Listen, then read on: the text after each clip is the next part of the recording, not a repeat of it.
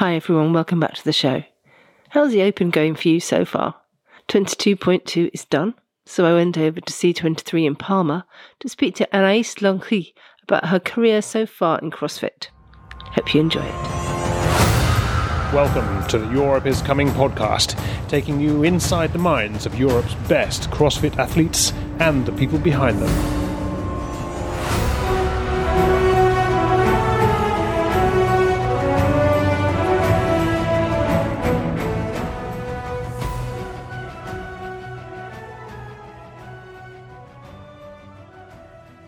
So it's a very wet Tuesday in Mallorca. I am on location in C23 and I am sitting next to the very sweet, very cool.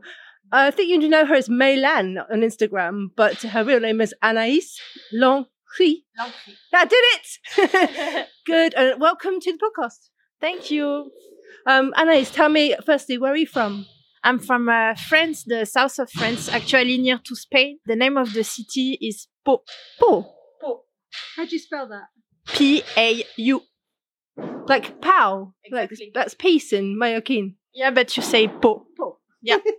And were you born and brought up there? Is that where you came from originally? No, I'm born in Paris actually, but then I've moved in a lot of countries because my dad is military.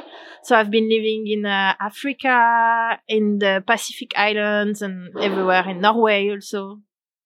So you've been a nomad all your life? Yeah, kind of. A lot of military kids go to boarding school. Did you go to boarding school? Boarding school. What's a boarding school? Like, so when you live at school? Oh yeah. No, I was just like normal school. Yeah. So I guess everywhere you were going, you were having to make friends really quickly. New schools, fitting in with groups becomes like I know a lot about military kids because I have a lot of military friends.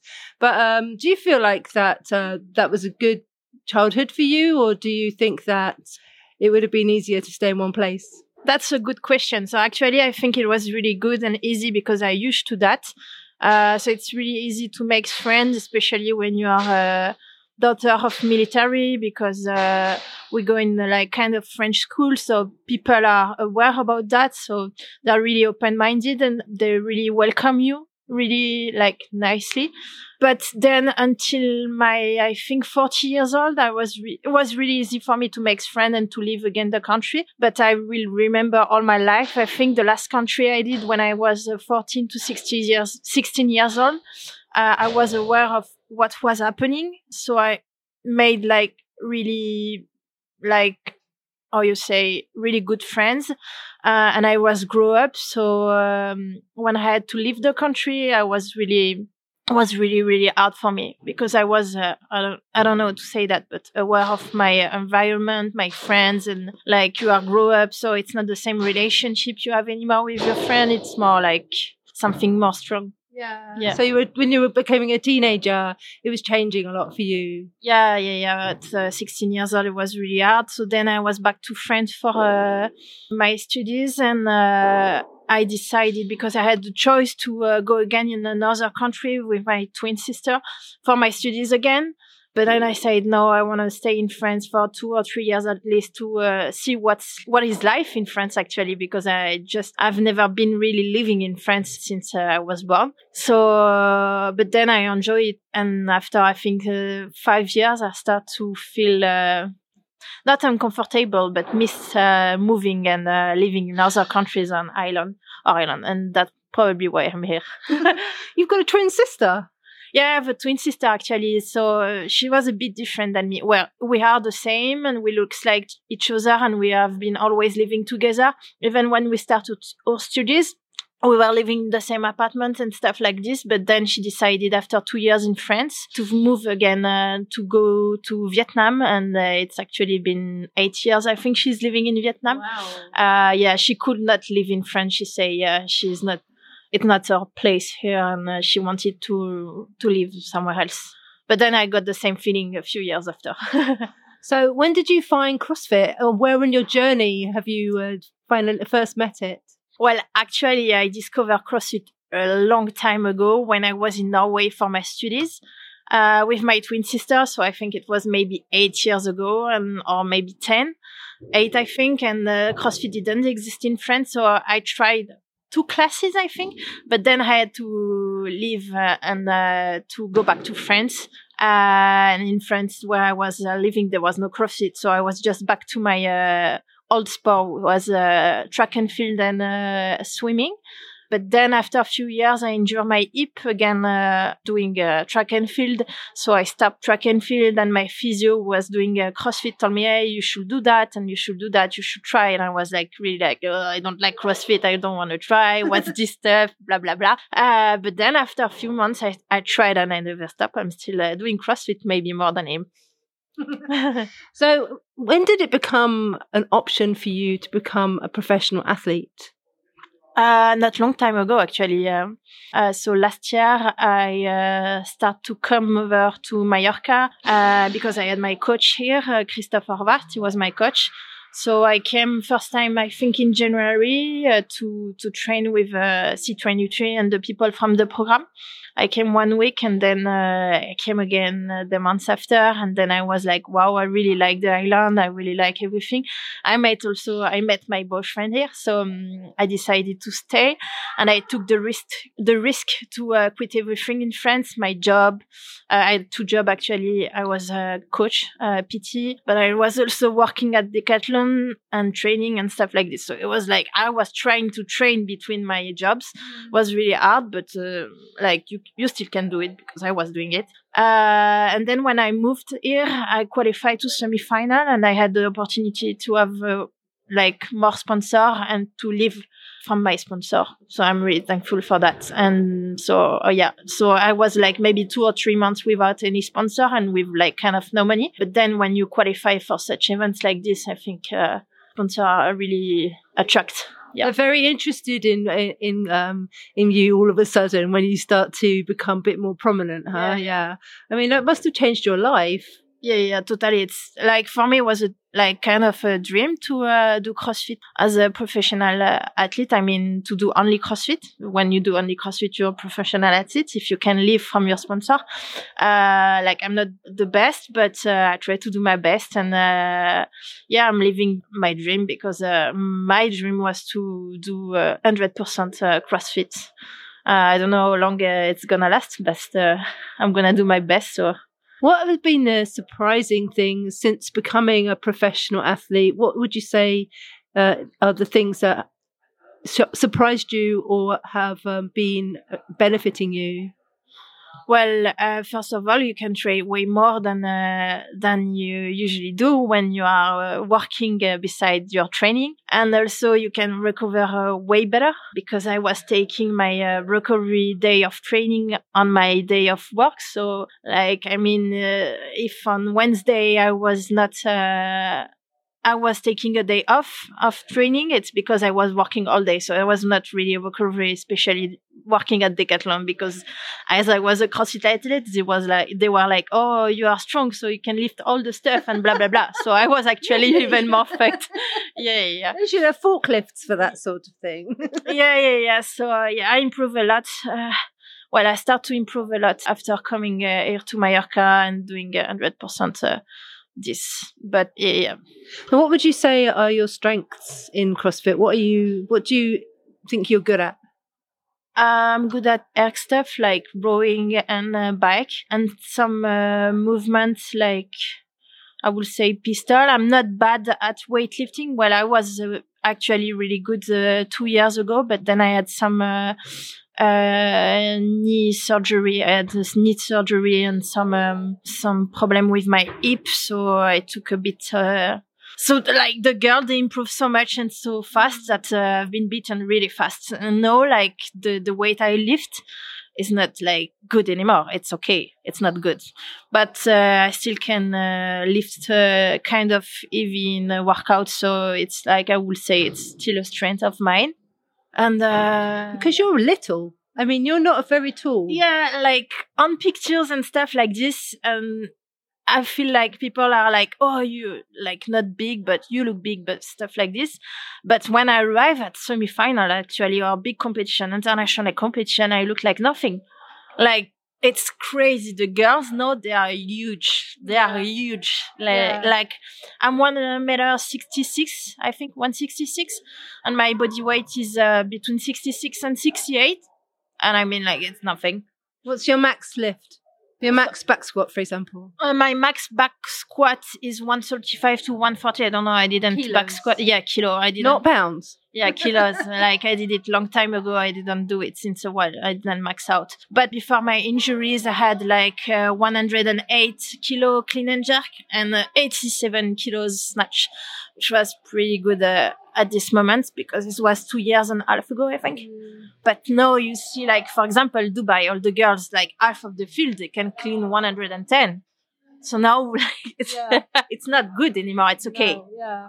Do you feel a lot of pressure to get back up there? Well, I was stressing out a lot when I injured myself to go back to my weights. But then, I saw the difference between, because the problem is, yes, you can do heavy lift for run rep max. But what makes the difference in competition is usually you don't have just 1 rep max lift. You have mostly like to lift heavy during workouts or complex stuff like this. And you see a lot of girls who are good at 1 rep max, but they cannot do complex or they cannot lift heavy during workouts. And that makes a difference if you can do these numbers or like 80% of these numbers during workouts. And I feel like I'm kind of okay at this.